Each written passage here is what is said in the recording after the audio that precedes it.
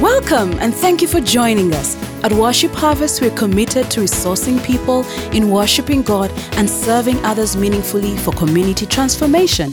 Here is the week's teaching. Thank you. God bless you so much. So, welcome to Garage. It's a great time to be together.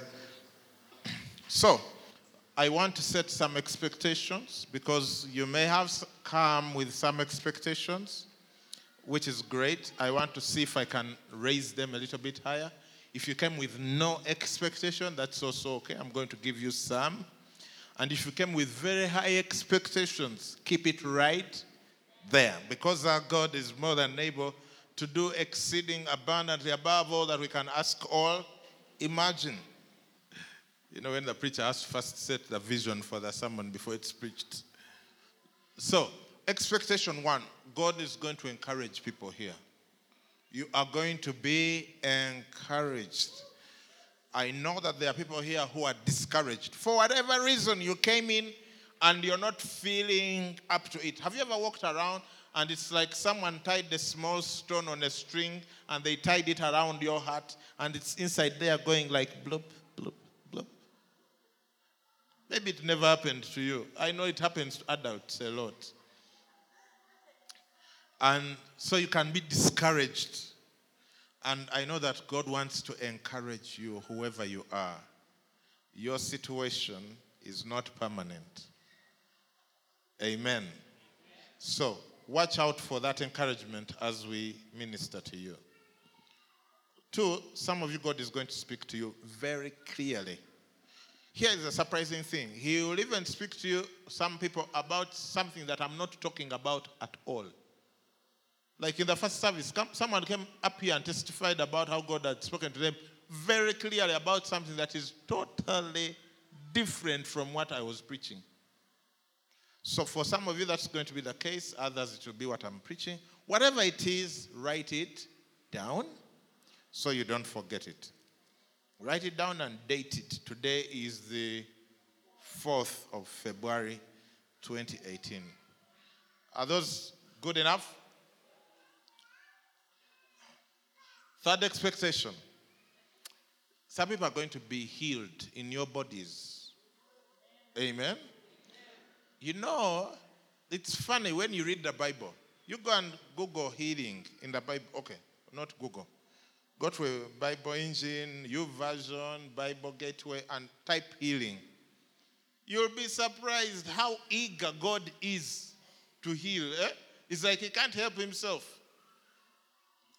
Are you with me? Worship Harvest people.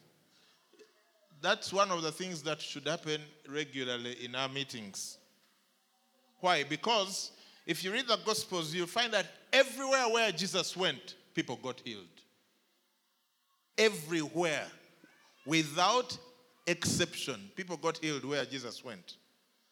Here is what's even more interesting. Even when he went to people who did not believe, like people who are they jumped to believe. They're like, this is Joseph's son, Mary's son, his brother, so and so, we know him. The Bible says he could not do any mighty work there except heal a few folks. Like when Jesus is having a really bad day at the office, the least he can do is what? Heal. Why does God want to heal us? Because he's a loving Father. Because he's our loving Father, it is his will that we don't go around carrying pain when he can take it away, because that pain makes us ineffective as agents of the kingdom. All right? You may have your own theology on the lack thereof about healing. I just read it in the Bible. Everywhere Jesus went, people got healed. And where 2 or 3 or more are gathered, what did he say? He's here in our midst. So if he's here, then guess what? He has to heal, right? That's the third expectation. Fourth expectation is that some people are going to receive incredible miracles. Like for some people, God wants to prove to you that he is God and that he loves you. And that thing which you've just said it's impossible, it's possible. Amen. So enough of setting expectations. We can now start. Yeah, that's like when you've just got onto the plane, then there's, ladies and gentlemen, welcome to flight, garage. Sijui what? The captain is Captain Jesus. And he knows where he's taking us. Sit back, relax, and receive. All right, so grace, so amazing. And today we are talking about the fact that all things are new in Christ. 2 Corinthians chapter 5. Right? Now, it's amazing how a decision can change your life forever. Right? Have you made some of those life-changing decisions? Life-altering decisions? Like, you go to bed one night, and you go to bed the next night a completely different person because of the decision you've made. Not too long ago, in 2003, May 10th, it was a Saturday, at 11 a.m. sharp, I was suited up and I got into that chapel and walked down the aisle.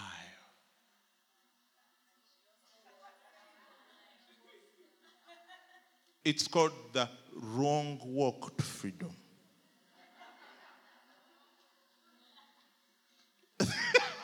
Someone has said, no. It's a different kind of freedom. So, walked down the aisle, got there, and a few minutes later, my wife walks, at that time, not my wife, walks in with her dad, looking splendid. Splendid. She came in, and Angela, why are you looking at me like that?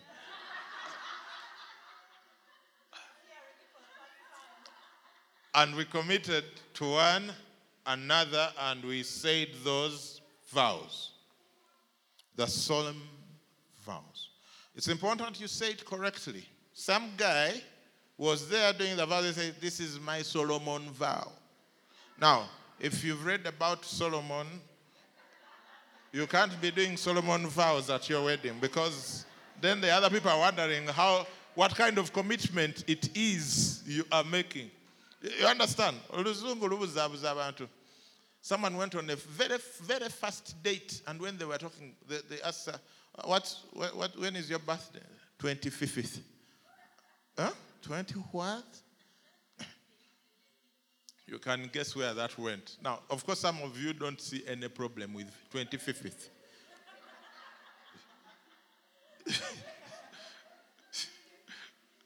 It's 25th. Okay? 25th.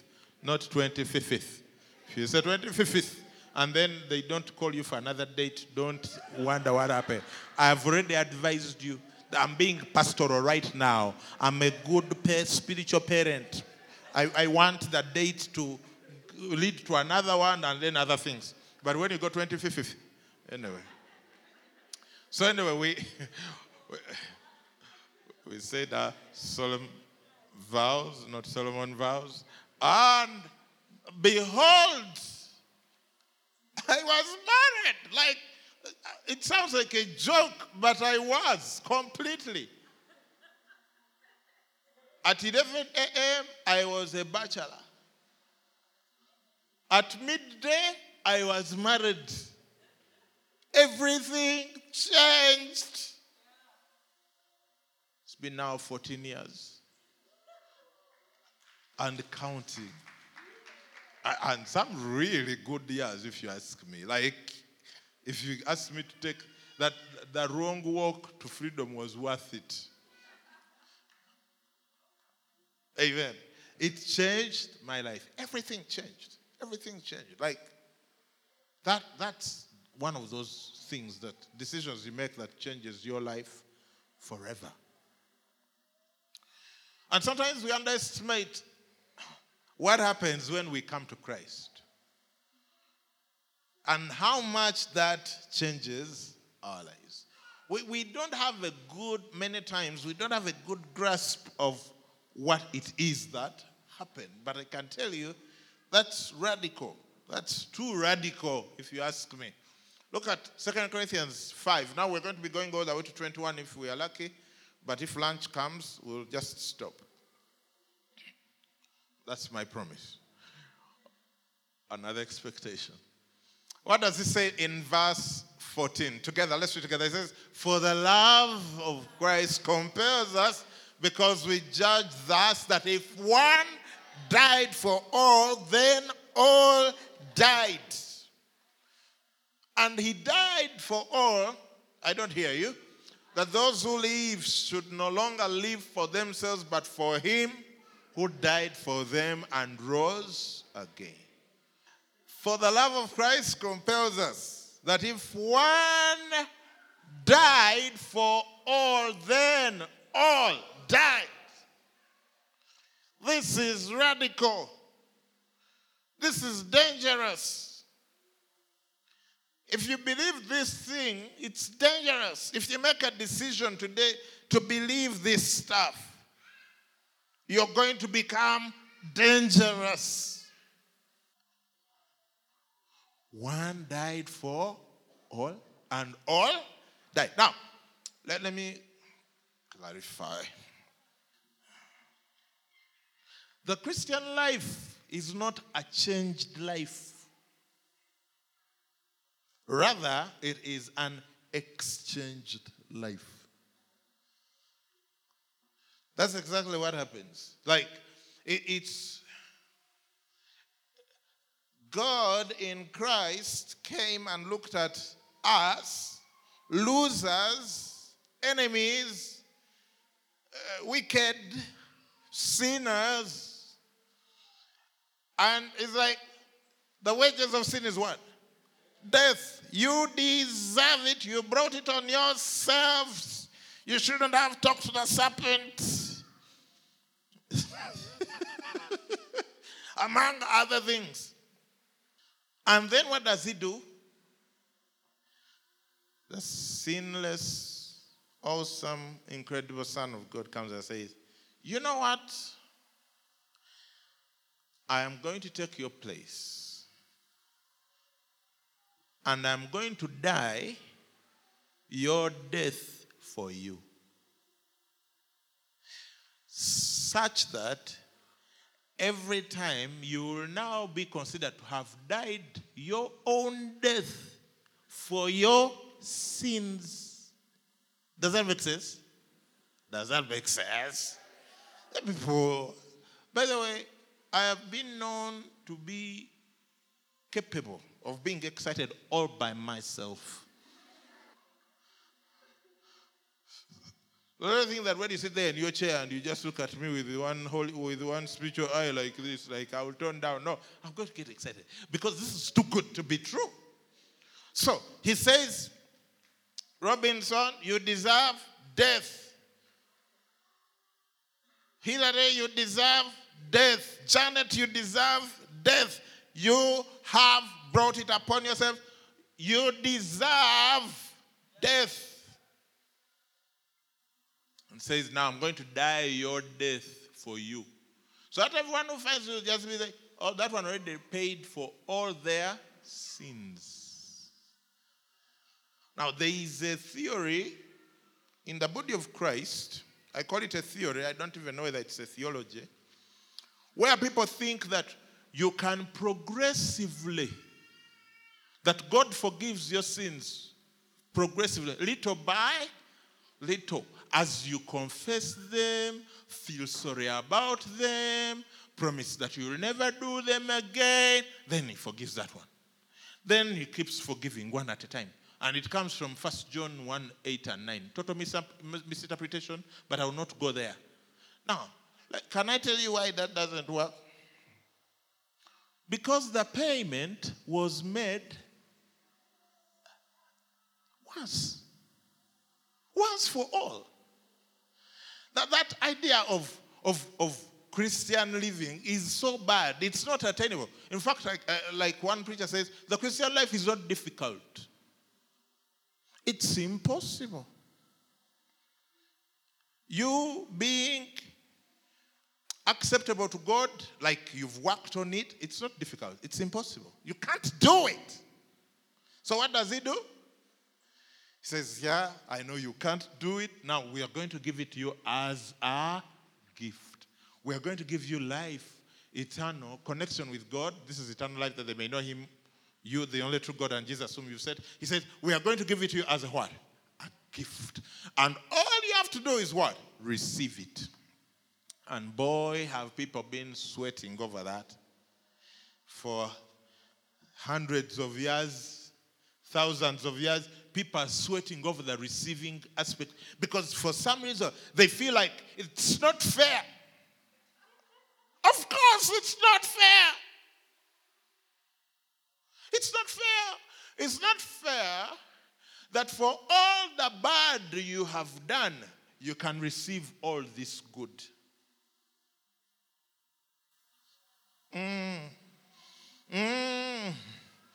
Oh, my God is good. Oh, yeah, my God is good. Everything, double. Now, look, like all the bad I've done all my life,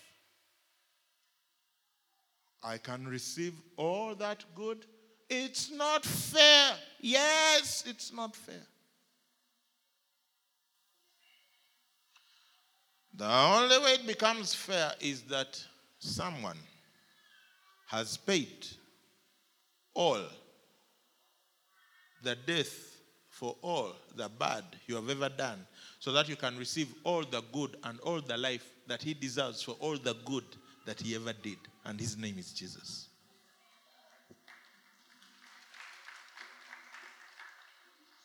You know, as you grow older, you start developing theological positions that you stand by. You know, when you grow older, your mind starts disturbing. So here is a simple one. There's only one God and you're not him. That's a good one.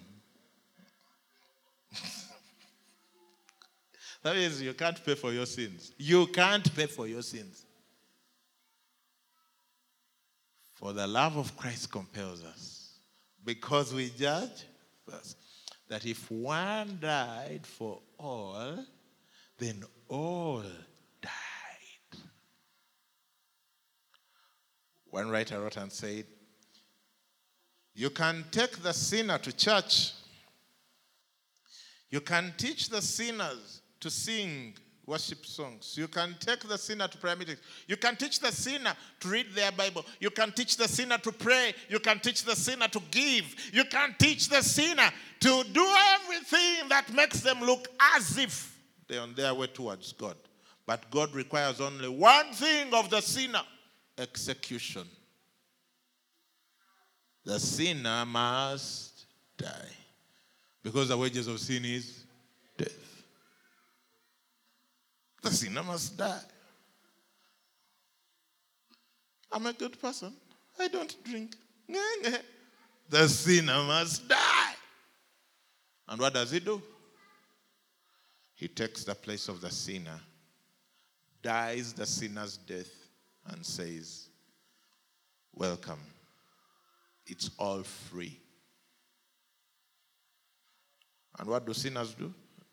Instead of breaking out in pandemonium and thanksgiving, they are still trying to figure out how they can contribute to their own salvation. They are like people who are shifting from Nigeria to where? To where? To Chitukutwe. And then they hire a pickup. Everyone shifts at night for some reason. I don't know why. They hire a pickup, they put all the things on there, and then once they've sat at the back of the truck, I remember, this is so easy. Then they want to pick up the saucepans and carry them on their head so that they feel like they have also contributed to the shifting. That's what's happening in church. People are seated in the truck carrying stuff. Put it down, relax. That's why you are not... That's why you find mean, annoyed people in church. They just do don't know that their sins were paid for, and they can relax and rejoice and love people. Walk around like Old Testament prophets.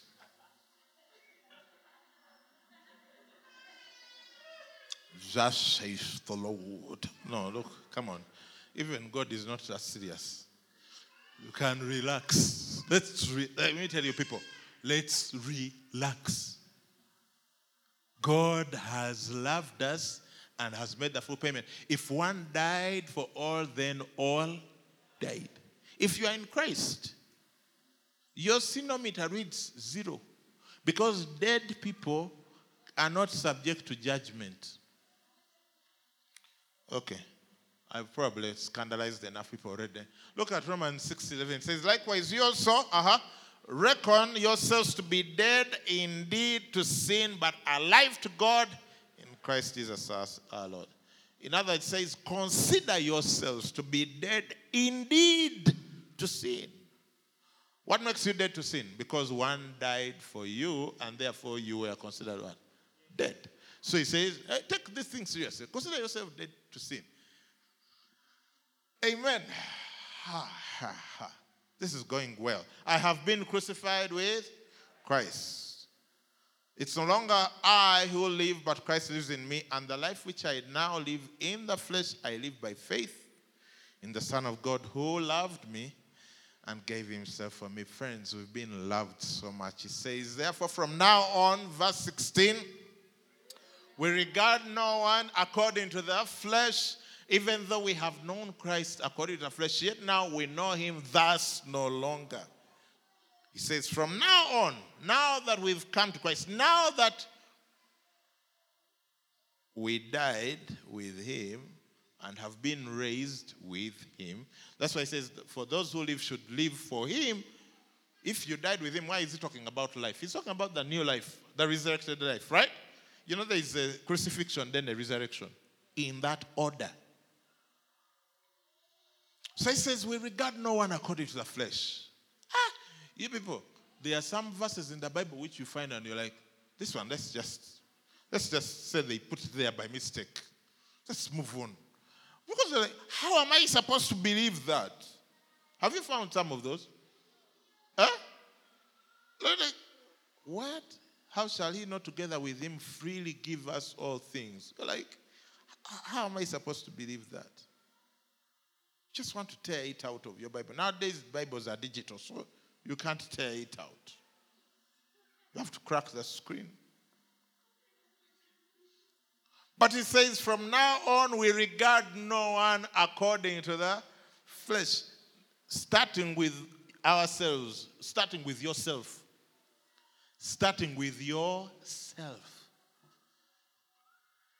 So, let me give you an example. So it says, we have known Christ according to the flesh, but now we don't know him like that. So you can imagine that Paul, having lived in Jerusalem, etc., he knew Jesus. Jesus was a popular figure. He used to come around, miracles, chaos, what, and then he disappears until the final time when he came and died. So he could tell, we have seen him. The disciples had seen him. Many of us say, man, if only we had lived in Jesus' times. Woo!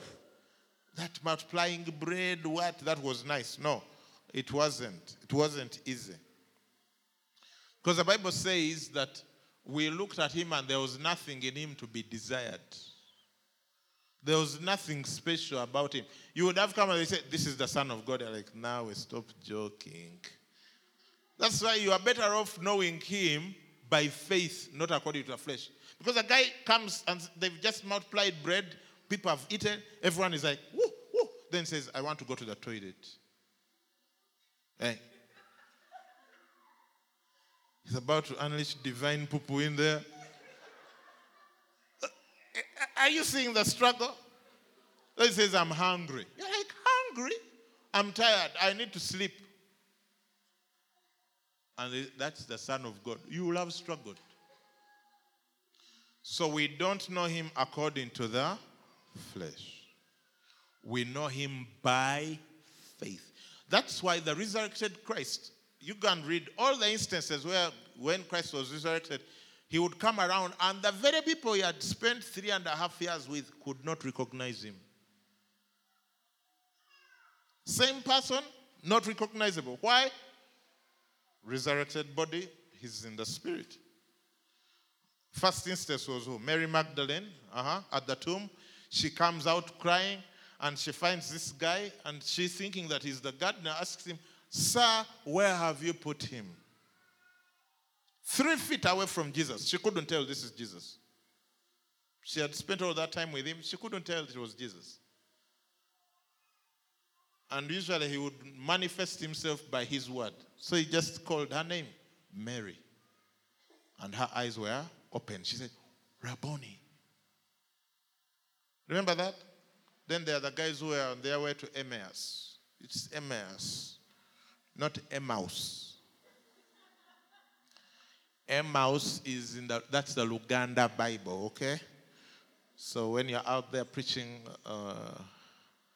online with your Facebook live feed, and the Lord was going to Emmaus. Oh, they will know.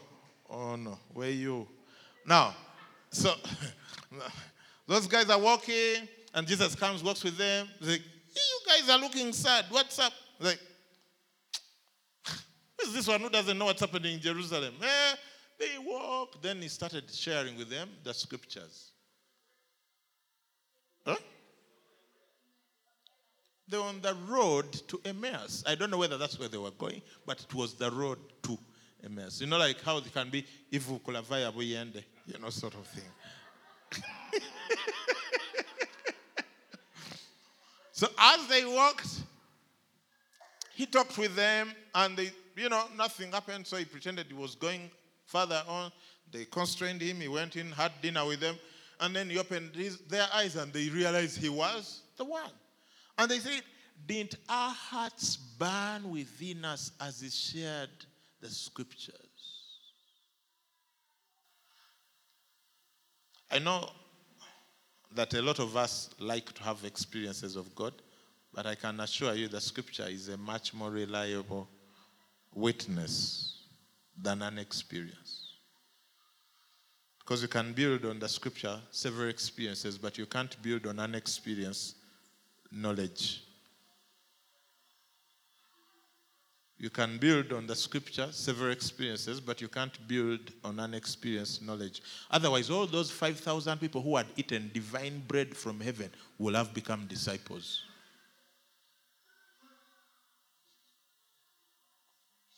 Akono kabwere free.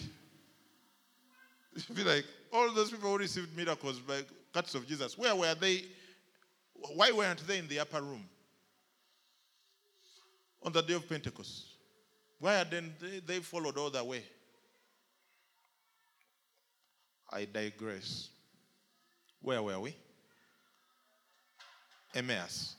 So he opens their eyes, and they are like, "Wow, we should have known as he spoke." And the stories go on and on. One time he comes by the lakeside, and those people have gone back fishing. It's like, "Children, do you have any bread?" And they don't know. By the way, this is not, you might think that having seen him once, after the resurrection, like one time sight, then from there they would know what he looks like. No. This is another time. He finds them by the lake, like, "Do you have any breakfast?" What? He made breakfast. Then they are there. Then he said, "Cast your nets on the other side." And the same thing that happened in the beginning happened, and they caught so much fish. That's when Peter says, "It is the Lord." You will not know God except by revelation. We know no one we regard no one according to the flesh. Do you know the difference it would make to your relationships and your marriage if you start seeing your spouse as a child of God? Because right now, probably, you've been totally operating in the flesh. It's that guy who doesn't know where to put his socks. It is that babe who doesn't. Yeah. Hey, let me ask you, how much joy has that released in your union?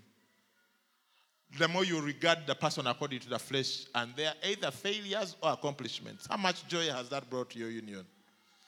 You don't have to give me the answer. 0. How do you take it from where you are? Start regarding them according to the Spirit. Start honoring them. Just look at your spouse and say, wow, this is a son of God. This is a daughter of God. I married into the right family. Some of you can't even get that. Oh, God. Anyway, yeah, lunch, 15 minutes away. Guys, that's the thing. That you people, we are not in this thing of just convincing ourselves, banange, what, hell, heaven. No, we have inherited the kingdom of God. We have the best deal going for anyone in the universe. We regard no one according to the flesh. God has revealed himself to us in the person of his son, Jesus Christ. That we can live victorious lives day by day. Challenges will come, we overcome them, one at a time. By the way, for those of you, if you have problems, here is what you do with your problems. You tell them to line up one behind each other. Don't allow them to crowd around. You tell them, line up. Even if there are 300 problems, they should be in single file. Then you deal with one at a time. That's how you deal with problems. Don't never allow problems to overwhelm you. Just tell them, line up, line up. Rent, what, school fees, just line up. It's okay, You, psh. Like that. That's how they deal with problems. Eh? Amen. Therefore, if anyone is in Christ, is a new creation. Old things have passed away. Behold, all things have become new. It's not that old things are sort of passing away while we embrace some new things. No. Have passed, have become new. All things are new. All things. And it says, now all things are of God. It doesn't say, now there are some things which are of God, but now there are some stubborn things which are of the flesh which have jumped to God. No. Now things of God who has reconciled us. Has reconciled us. Past tense. Has reconciled us to himself through Jesus Christ, and has given to us the same ministry of what? Of reconciliation. That is that God was in Christ reconciling the world to himself, not imputing their trespasses to them, and has committed to us the word of reconciliation. How does the holy God reconcile with the sinful world? Not imputing their trespasses to them. Imputing, that's an accounting term. Now, there are some people who claim that January has 79 days. Those people are not here. Because for us, we belong to a different kingdom. We operate in a different economy. In fact, one of my friends here told me they've made more money in January than they made in the whole year. Like, you make more money in 1 month, which everyone is lamenting, than you made in a whole year. And then the year before that. And then the year before that. 1 month. Don't hate. Just celebrate with the people. Let's give God the praise. Because that's not possible by man, is it? Only God. You know, some of us need to move to a place in life where you can have quite testimony. You can point to something and say, only God could have done that. Some of us, we've been working so hard for ourselves. God has no room to show himself strong. You need to position yourself to walk by faith. The just shall live by faith. If for you, you have been providing for yourself, let me tell you, you're not such a good provider for yourself. You run yourself sick providing for yourself. Let the Father provide for you. Do you know the purpose of work? Generosity says that let him who Banyambe. People at the front, usually you're supposed to know the scriptures. Let him who stole steal no longer, but rather let him labor with his own hands, that he may have something to give to those who are in need. That's the whole point of work. It's for us to have something to give to those who are in need, not to provide for ourselves. Because we have a Father. And I tell you, ever since I started trusting God to provide for me, He has done a much better job than I was doing for myself.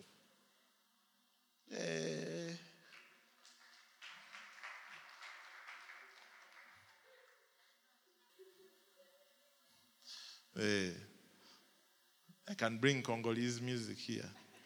Hallelujah, Kembala Yahweh, hallelujah. Ngai na kolimba le sosote o kosale la yo Yahweh. Didum, didum, didum, didum, didum. What na na na do? Do. Katuwe mugana nga ndeta MJ. I'm bad.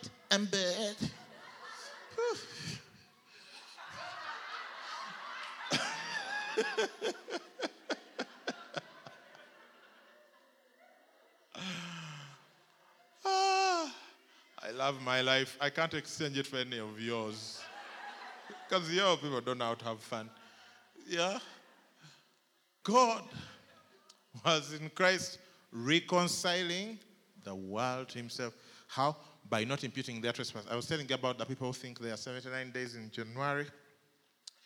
And then what happens? You befriend that lady who owns the kiosk near your, where you rent. You know that kiosk? You know that kiosk? Like a shop. And then, because you're friends, you're able to get some things with the promise that you will pay when your salary finally comes. So you have your own book in there. Kilo of sugar, they write. They write. So what are they doing as they write the things you've taken without paying? They are imputing. That's imputing. Imputing. Maize flour, imputed. Wheat flour, imputed. Dry beans, imputed. What? What was that? Black what? Eggs, imputed. Mukene, imputed.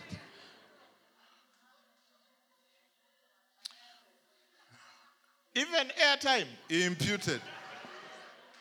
And the lady's expectation is at the end of the month, you will come and balance out the books. When you go and pay and balance the books, that's what is called justification. Justice is served in that you've paid for your imputed debts. Are you with me? Now, how God has dealt with the world, God has enacted this thing I call preemptive reconciliation, where he is not imputing their sins against them. And he has committed to us that word and that ministry to go and tell the whole world, your sins are forgiven. Your sins are forgiven. Come to the one and believe and receive. Now, of course, amen. Thank you. That's encouraging. I'm encouraged. Now, of course, let's assume that your imputation per month is about 300,000 at that shop. Right? 300K. Then at the end of the month, you come and clear out 300K. Now, here is what God has done in Christ. He has deposited with that lady about 500 billion.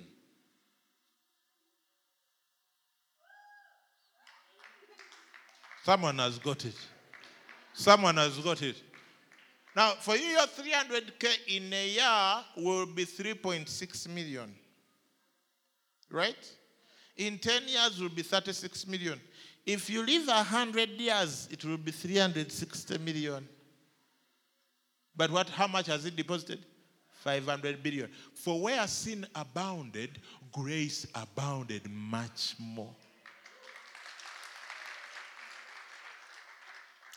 For some of us, the picture we have of God's forgiveness is that He also comes at the end of the month and clears out the 300K you were imputed. No.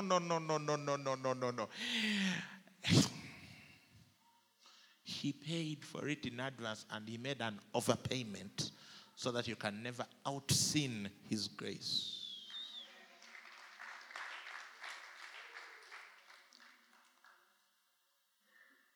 Of course, he asks, shall we now sin that grace may abound? God forbid. But this is good news to people who have been wondering if they're in God's good books. Now, if you're a very religious person who thinks that you have been working hard for your salvation, this is really bad news.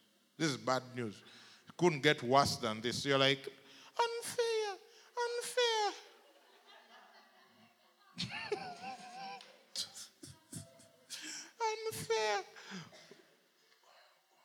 Unfair. It's as unfair as those guys whom Jesus talks about. Some guys came at 6 a.m. Some guys came at 6 p.m. The salaries were given out at 7 p.m. and everyone got the same. Unfair. Yes.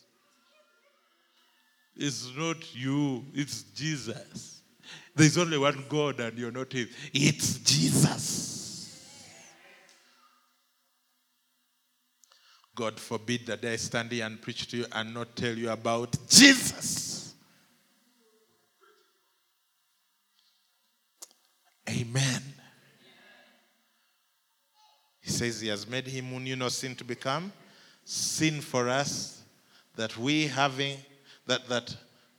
might become the righteousness of God in Him. Amen. Awesome. Do we have 2 responses? 2 questions, comments, queries, complications? You just come, tell us your name and make a comment. You're welcome to do that.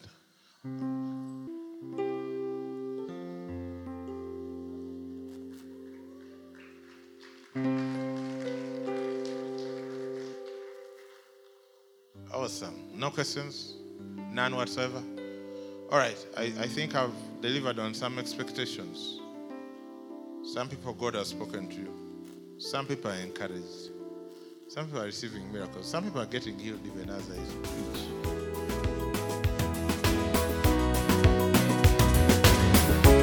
Thank you for listening to this teaching. We hope you've been blessed by the Worship Harvest Sermon Series.